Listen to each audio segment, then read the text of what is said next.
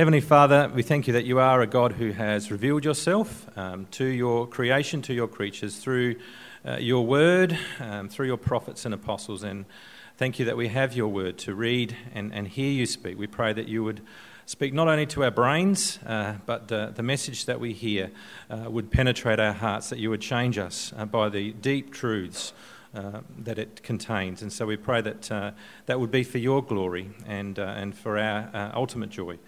We pray in Jesus' name. Amen. Thanks, Jonah.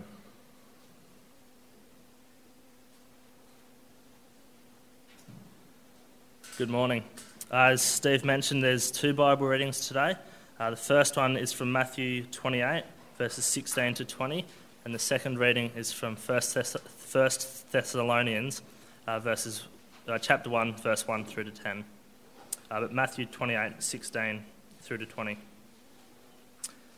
Then the 11 disciples went to Galilee, to the mountain where Jesus had told them to go.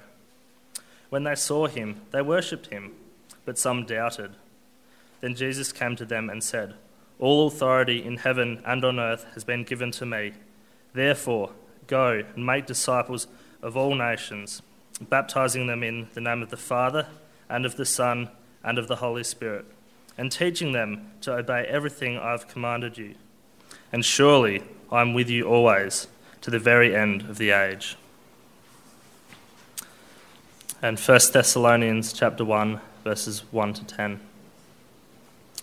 Paul, Silas, and Timothy, to the church of the Thessalonians in God the Father and the Lord Jesus Christ.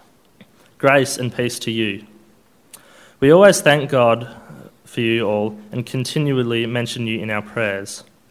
We remember before our God and Father your work produced by faith, your labour prompted by love, and your endurance inspired by the hope in our Lord Jesus Christ. For we know, brothers and sisters, loved by God, that he has chosen you, because our gospel came to you not simply with words, but also with power, with the Holy Spirit and deep conviction. You know how we lived among you for your sake. You became imitators of us and of the Lord, for you welcomed the message in the midst of severe suffering with the joy given by the Holy Spirit. And so you became a model to all the believers in Macedonia and Achaia. The Lord's message rang out from you not only in Macedonia and Achaia. Your faith in the Lord has become known everywhere. Therefore, we do not need to say anything about it, for they themselves report what kind of reception you gave us. They tell us how you turned to God from idols to serve the living God and true God, and to wait for his Son from heaven, whom he raised from the dead, Jesus, who rescues us from the coming wrath.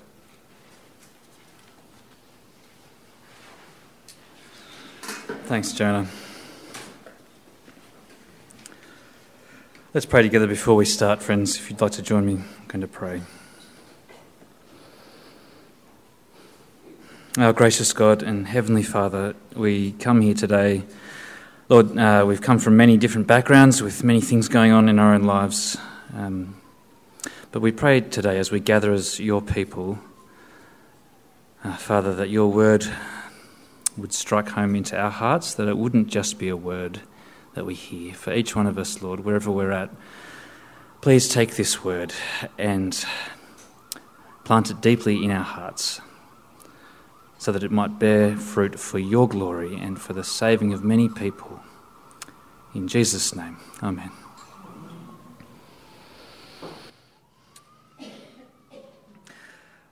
Well, friends, you might not know this group of people. There's no sort of prizes if you do, but you might not know who they are.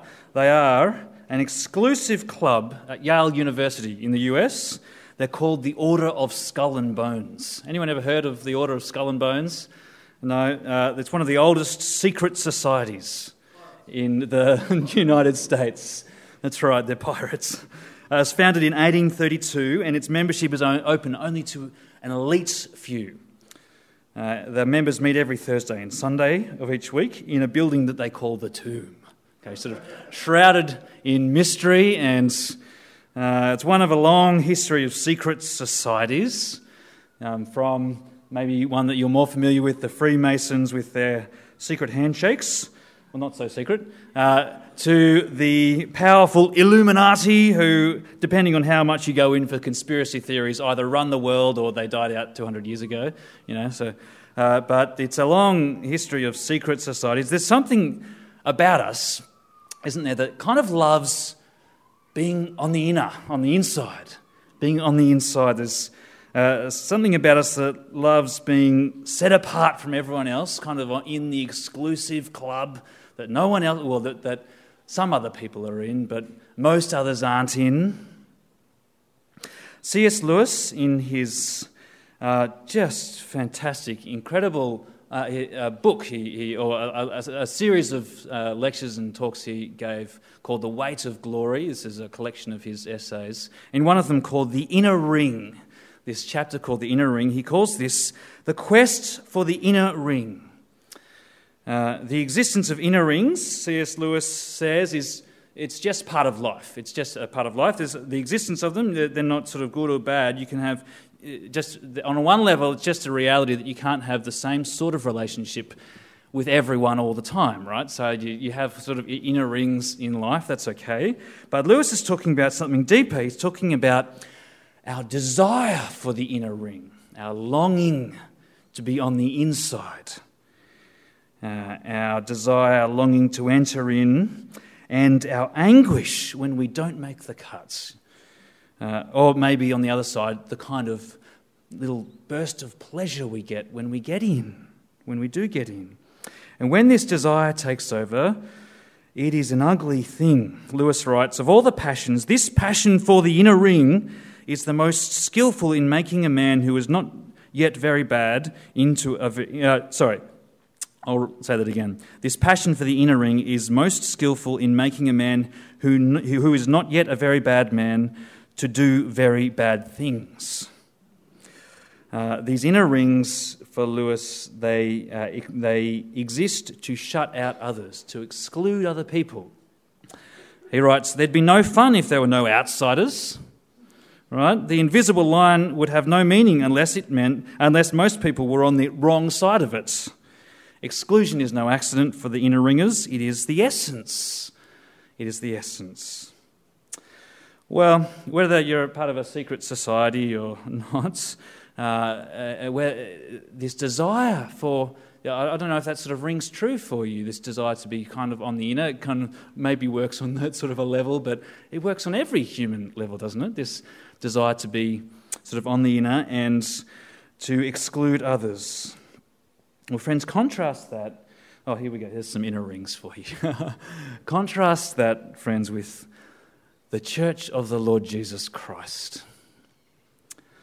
One churchman a fair while ago said this famous quote that gets said a lot. Maybe you've heard of it. He made the claim that the church is the only cooperative society which exists for the benefits of its non-members. For the benefits of its non-members. In general, you can kind of toss back and forth how accurate that is, but in general, that quote is getting at something quite significant, isn't it? Human gatherings and societies, we kind of have an inbuilt inward focus on our own members. And, on one level, that's a natural thing, but the Church of Jesus exists for the benefit of non-members. Friends, we're in the middle of a series looking at the church. What is this community that God has brought us into? The church, the gathering of his people under the lordship of Christ. What it means to belong to his body. And there is a danger of kind of falling into inner ringism when we think about the church. Our relationships with each other are absolutely critical. They are critical, and next week we're going to spend a whole week looking at the way in which the gospel shapes us as a community to love each other in incredible ways, as Christ has loved us. It is important how we treat each other, but we mustn't ever become so inward-looking, so concerned with doing church, right, that we forget what is at the heart of the gospel, the outward-going, costly love of God. To be an inner-ringish Christian really is not to be Christian at all. Or, in the very measured and typically measured calm words of Martin Luther, who incidentally yesterday, famous, very big day in our calendar, right? Reformation Day. Yes, Reformation Day, 31st of October. That's not what you were thinking, was it? But the day when Martin Luther nailed his 95 Theses to the Wittenberg church door and started the Reformation.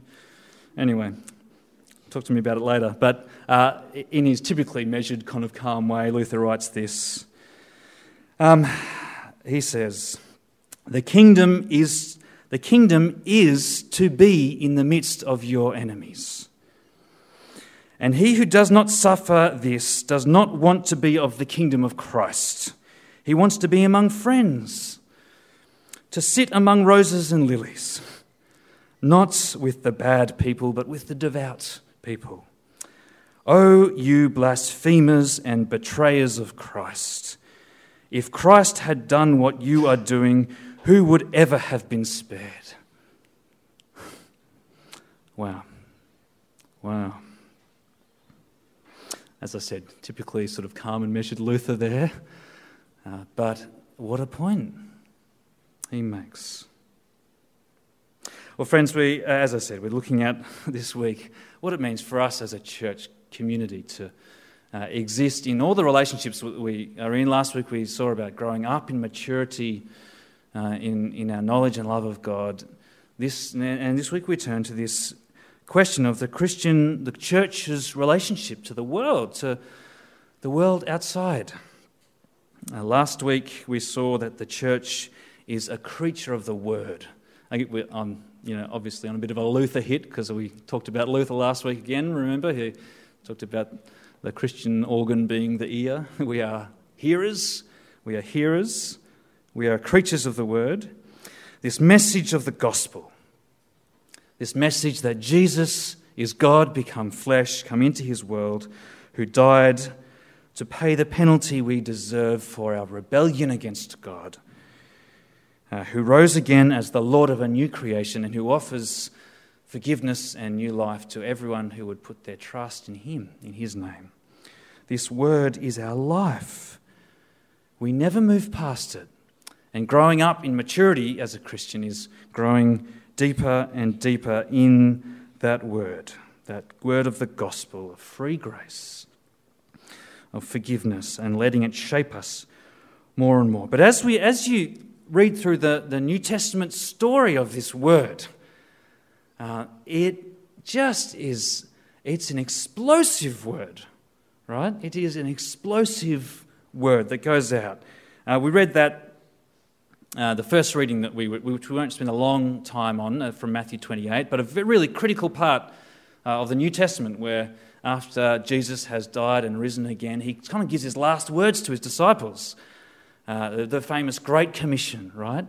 And he says to them to go into all the world, to go and make disciples of all nations, baptizing them in the name of the Father, the Son, and the Holy Spirit, and teaching them to obey all I have commanded you.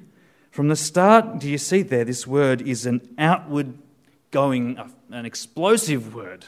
It's an outward-focused word, a word that it can't be bottled up and kept in secret by a few exclusive people locked up in the tomb at Yale University, right?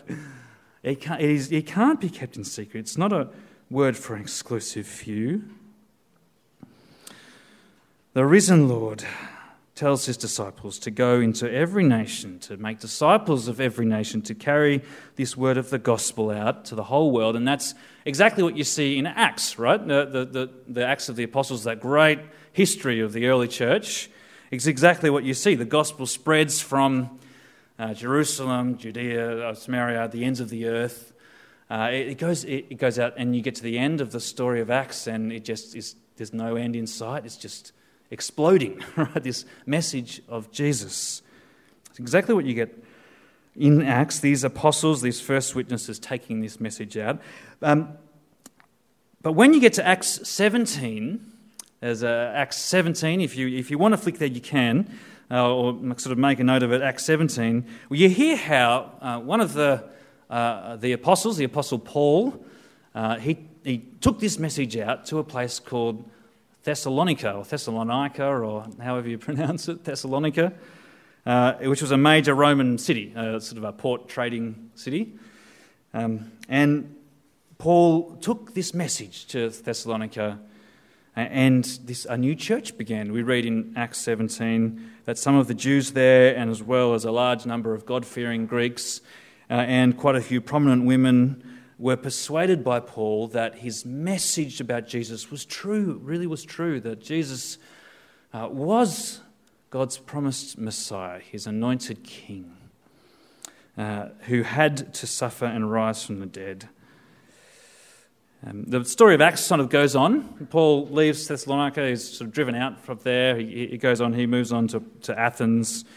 But not long after he was there and started this church, he hears reports of, you always get this sense of Paul, he's got his finger in every pie, he's checking up on all the churches. He hears reports from this church in Thessalonica, and he hears good things, and he writes this letter of 1 Thessalonians. He writes this letter to this new growing church who have had this word explode out to them and transform them. It is not only an explosive word, it's a transforming word. And that's what we find when we get to 1 Thessalonians chapter 1, which we'll sort of spend a bit of time in before we wrap things up. 1 Thessalonians. If you have your Bibles open, it's probably going to help. There's also a bit of an outline in the leaflet that might help you as well. But 1 Thessalonians chapter 1, and you read in verse 2 there, after he's introduced himself, Paul is always giving thanks to God for this little group of believers in Jesus in Thessalonica.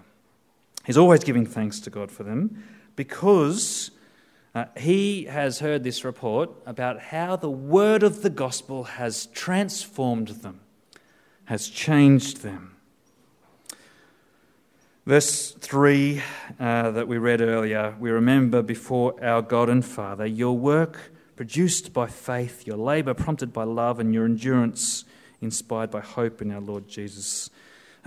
This word has given them faith which kind of looks back, right? It looks back into the past at what has been done, at the events of Jesus' death and resurrection. It gave them an anchor for their soul. It gave them something to put their trust in, something that had been done and completed. But they also had this, based on that, they had a future hope that gave them endurance and that inspired lives of love in the present. You get this sense of this word coming to the Thessalonians and totally changing everything about them. A kind of whole of life transformation. It wasn't just a nice set of ideas to believe or a good story about someone or, a kind of interesting theological debate to be had. This word had turned their lives upside down. They'd been grounded in the reality of Jesus' death and resurrection. Something to rest in and put their trust in, and the certain future of his return. So Paul gives thanks to them, but the question is, how had this happened? How had this total change happened for these guys?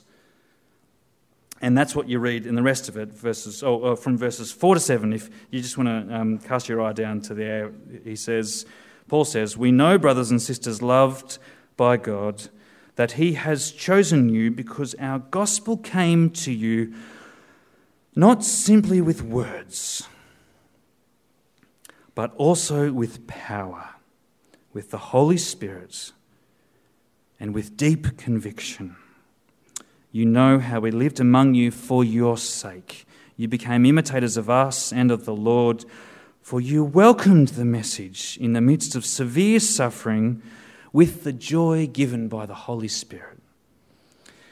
And so you became a model to all the believers in Macedonia and Achaia." Now, we hear a lot of words, don't we? Especially on Sunday morning when the preacher goes overtime, right? You hear a lot of words. I heard one estimate that I hear up to as many as 30,000 words a day, okay? And probably just increasing and muddied by the incredible access that we have to information. I mean, it's incredible, right? Exhausting, limitless information at our finger. I can get my phone out of my pocket and give you an answer to just about any question that you ask me instantly, because I've got access to just phenomenal, right? The words that get flung at us all the time. But every now and again, maybe you've had this experience, every now and again you hear a word that just cuts through it, right? Cuts through all the noise and the other words and just floors you. Just floors you. If you're old enough, maybe I've heard that everyone who heard about JFK's assassination can tell you the place where they were whenever they heard it. It's sort of just this watershed moment, the world-changing event. Maybe it was Princess Diana's death, 9/11, the Wallabies losing the World Cup final. These words that come to you and floor you, change life forever. They cut through the noise of all the other words. This is kind of like that, I think, but do you get the sense it's on a totally different level, right? A totally different level. The gospel word came to them and transformed their lives. It wasn't just another word they heard. It came with power. It came with God's Spirit, His own personal presence at work in them. It came with deep conviction. It had gripped their hearts.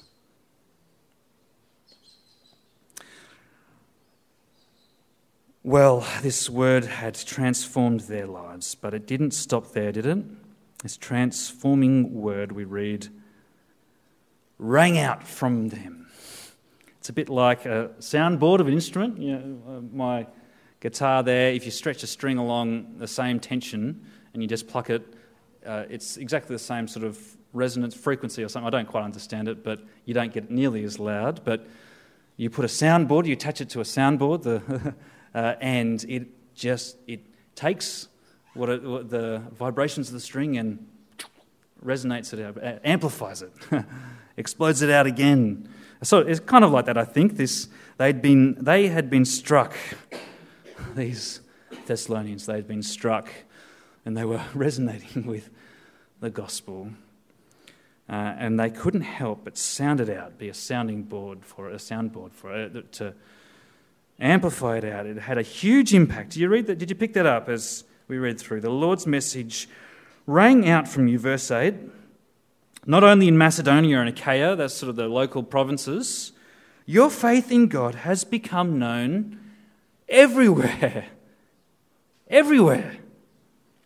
Therefore, we don't need to say anything about it, for they themselves report what kind of reception you gave us. They tell how you turned to God from idols to serve the living and true God and to wait for His Son from heaven, whom He raised from the dead, Jesus, who rescues us from the coming wrath.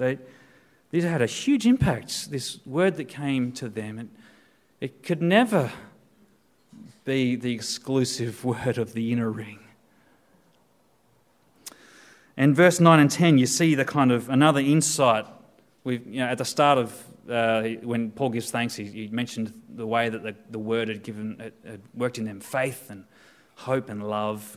9 and 10, you get another insight into just how radical a transformation this word had made in their lives. It had transformed them. It had made them just stand out from everyone around them, right? They turned from idols, we read in verse 9. They'd stopped worshipping what the people around them worshipped. They'd stopped worshipping what the people around them worshipped. And we're all worshippers. Everyone worships something. They turned from the idols of the culture around them to serve the living and true God and to wait for His Son from heaven, whom He raised from the dead. This word rang out from them. And you see how it rings out not just as a word, but in their lives as well. It's never less than a word. It is a word that needs speaking. But it rang out through the way they lived, through the way that this gospel had transformed their lives. It had gripped them and made them new. The word rang out from them.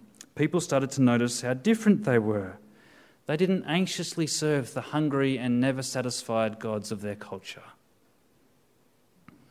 They knew that they were loved by God. They didn't need to restlessly prove themselves or anxiously try and protect themselves. You notice that? They could wait. They could wait because of the hope they had. They could wait for his Son from heaven.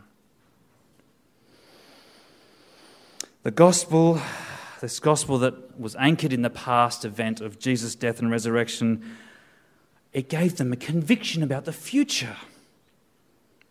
It showed them that there is a coming day of wrath for all who would reject God's rule. It showed them that not only was there a coming day of wrath,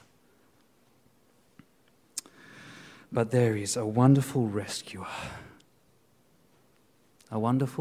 from that wrath, Jesus. And knowing that meant that they received this message, that they rang it out across their region. They received it, and they received it with joy. Did you read that? With joy, even in the midst of great suffering. Even though it would mean suffering for them, they received it with joy.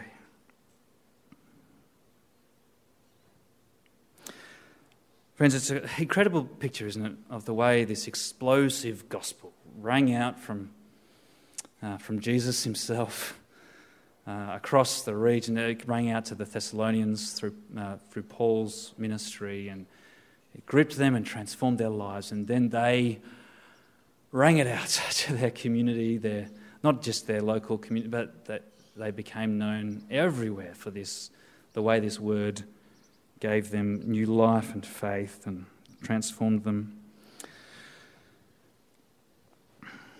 But we just need to spend a bit of time as we kind of draw things up together and wrap things up. But we need to think, friends, about our own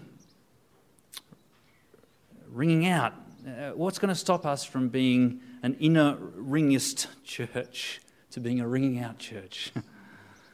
What's going to change us from that? What will keep us from that kind of ugly inward focus? Or, to put it in, again, Luther's terms, what will stop us from being blasphemers and betrayers of Christ, who is our head, who gave himself up for the salvation of this world? There's a few things that we're trying to do next year. I want to briefly flag those before we finish up. As a church, we'd like to take seriously the responsibility that we have to make plans and sort of to think carefully about how we can engage with the South Coast and see this life-giving word of Christ ring out. Just in a couple of weeks' time, we've got a 3-week series that's kind of designed to answer maybe some big questions that that people you know might have, or that anyone might have, some big questions about life. And you've got a flyer in your handout there, and there's more up the back table if you want to take some spares to maybe give to some friends.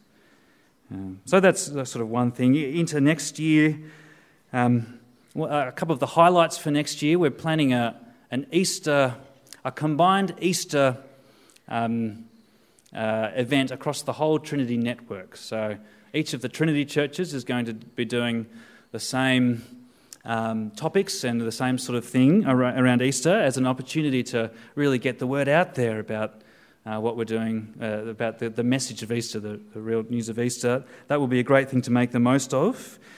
There's other things that we have planned. We mentioned last week the plans for a kids club in the first holidays of the year. A number of short gospel introduction outline courses we're hoping to run. That's sort of on a bigger level. But we also really want our home groups themselves, our home groups, to be shaped by this same DNA about what church is. This same DNA, not only as groups that grow up in maturity, but that seek to ring out the gospel as well. Some of our home groups this year have been thinking about how to do that, and it's kind of, especially for those of us who've been in quite different sorts of groups, it's a bit awkward or odd sometimes to think, how can we as a group have this outward focus?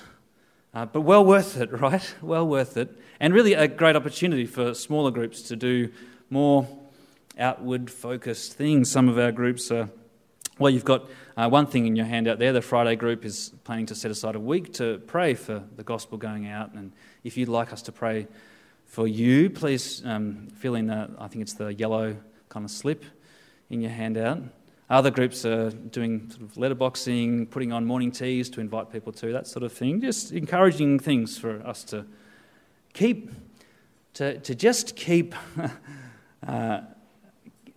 protecting ourselves from being inner-ringist Christians, to keep this outward focus. But of course, there's one thing to have structured things, but this is, you get the sense in here, there's lots of organic stuff happening, right? What happens when you're convicted by the gospel and you want it to ring out? A couple of things.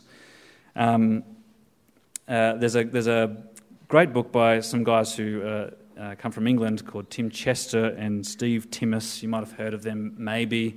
They've written a book, and it's called Everyday Church, which is all about how to do everyday evangelism for Christians in their everyday life. And they recommend things like eating with people, just eating with friends and family who don't know Christ.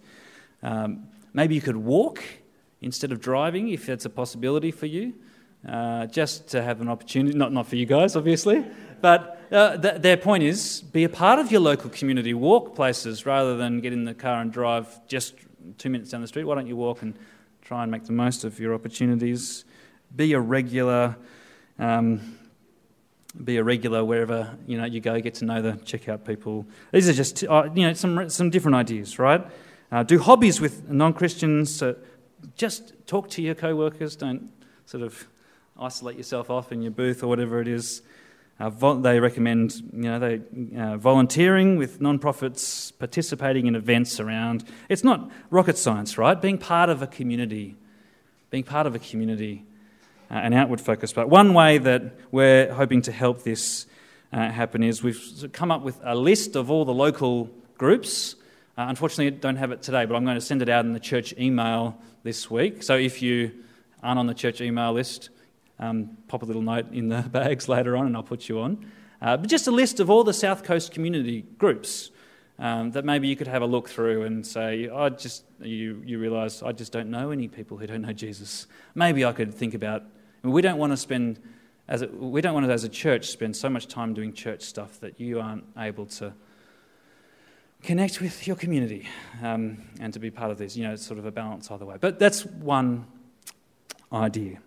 Okay, there's some things for next year. That's not really what I want to talk about, though, and what I want to finish on, because it's essential, I think, that we finish and we focus on where Paul finishes here, or where he starts here. And you can't talk about amplifying this word if it's not a word that hasn't struck you first. It hasn't struck you. It hasn't come to you, not just with words, but that has come to you with power and the Holy Spirit and deep conviction. Without this, any program that we might run, any sort of strategy we might create, any encouragement, it might produce dutiful service. It might. It will likely create guilt or pride, one or the other, depending on how good you are at it. But not the kind of joyful gospel witness that the Thessalonians had. So, friends, has this word come to you? with this, not just as a word, but with this kind of transforming power. You can only gospel if you've been gospelled. If you've been gospelled. Tim Keller, an American sort of preacher, he tells a story of a guy a very serious young Christian man who, in the church he was in, there was a really intense expectation for continuous evangelism. On one level, a really good thing, taking seriously this. But it was a deep burden for this guy because he just was no good at it, and he was deeply burdened by his own fear and inadequacy. And he went and asked someone, a friend, a pastor friend about it. He went and sort of talked to him, and the pastor said to him, well, they had a conversation. And then a few weeks later, apparently, this story that Keller tells goes that everyone around him noticed this difference about this guy, and he was just, he'd come alive, and he's sort of sharing the gospel with friends, and he'd really been transformed. And someone said to this pastor he talked to, what did you say to this guy? What changed with him? He said, he came and talked to me about all this, and I just told him, don't worry, Jesus will love you just as much anyway. He said, I told him he didn't have to. Do you get the time? He told him the gospel. He told him the gospel. And so that wasn't, he didn't force or induce guilt or expectation, but in the freedom of the gospel, you are a loved child of God anyway. Jesus will love you. His love isn't dependent on how evangelistic effective you are. He'll love you anyway. It only comes, this freedom comes when this word has come to you in power and in Holy Spirit and deep conviction, when it is a word of life to you. When it is a word of life that you know it came when you didn't deserve it, it came when you didn't want it, that has nothing to do with how good or how bad you are, but is a wonderful free gift from God. The God who made you and loves you, and the Lord who gave his life for you. So, as friends, some of us, maybe for some of us, that we're still kind of thinking through this word, this message of the gospel, and how it sort of applies, what's going on with it. There's a difference, though, between kind of thinking about a word and it coming with power. See, this word comes with power when you realise that you're not just reading a word, you're being read by it. You're not just sort of weighing and evaluating the claims of Christianity. You realise you're being weighed and you're being judged by it. When the coming reality of God's wrath against all of humanity's wickedness, against their rebellion against him, when that becomes not just a theory, but a living word that strikes you.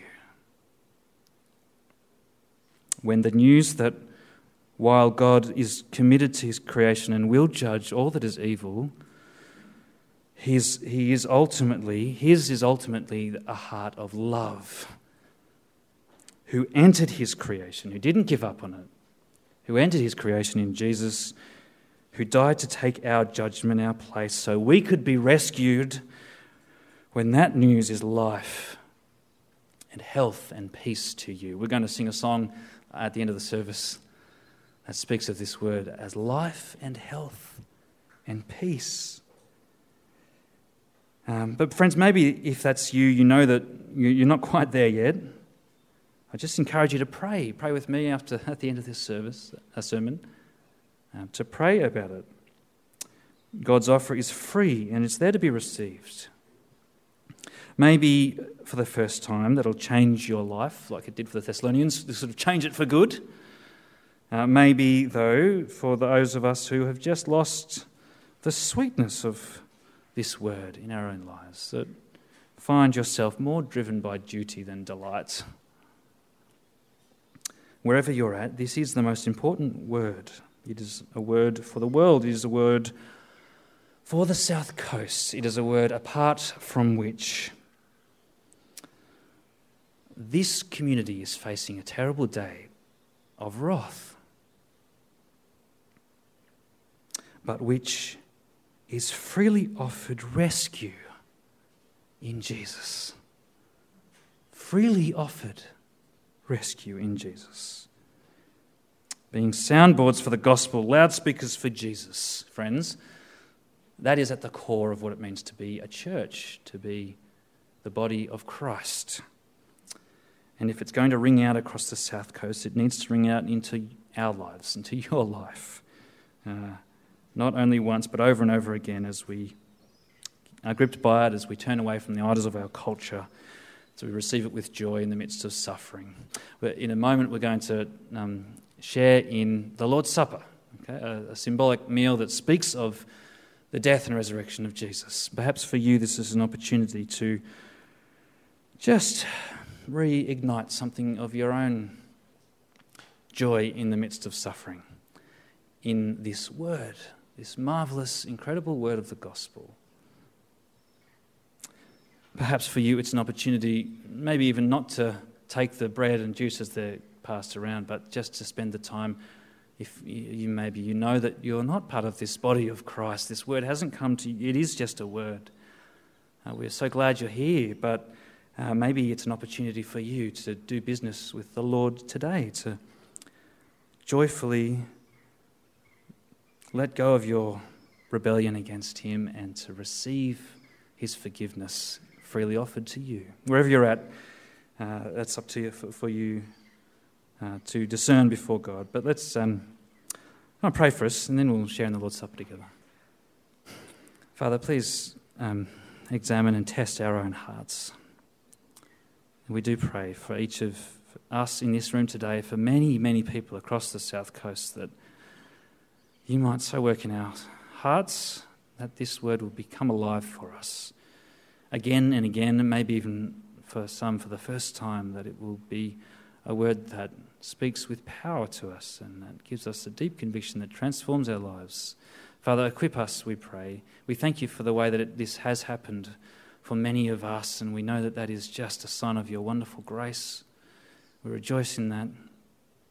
Please help us, Father, to continue to turn from the idols of our culture to serve you, our living and true God. We pray that from this church, this message of the gospel will ring out and transform many lives for your glory. In Jesus' name, amen.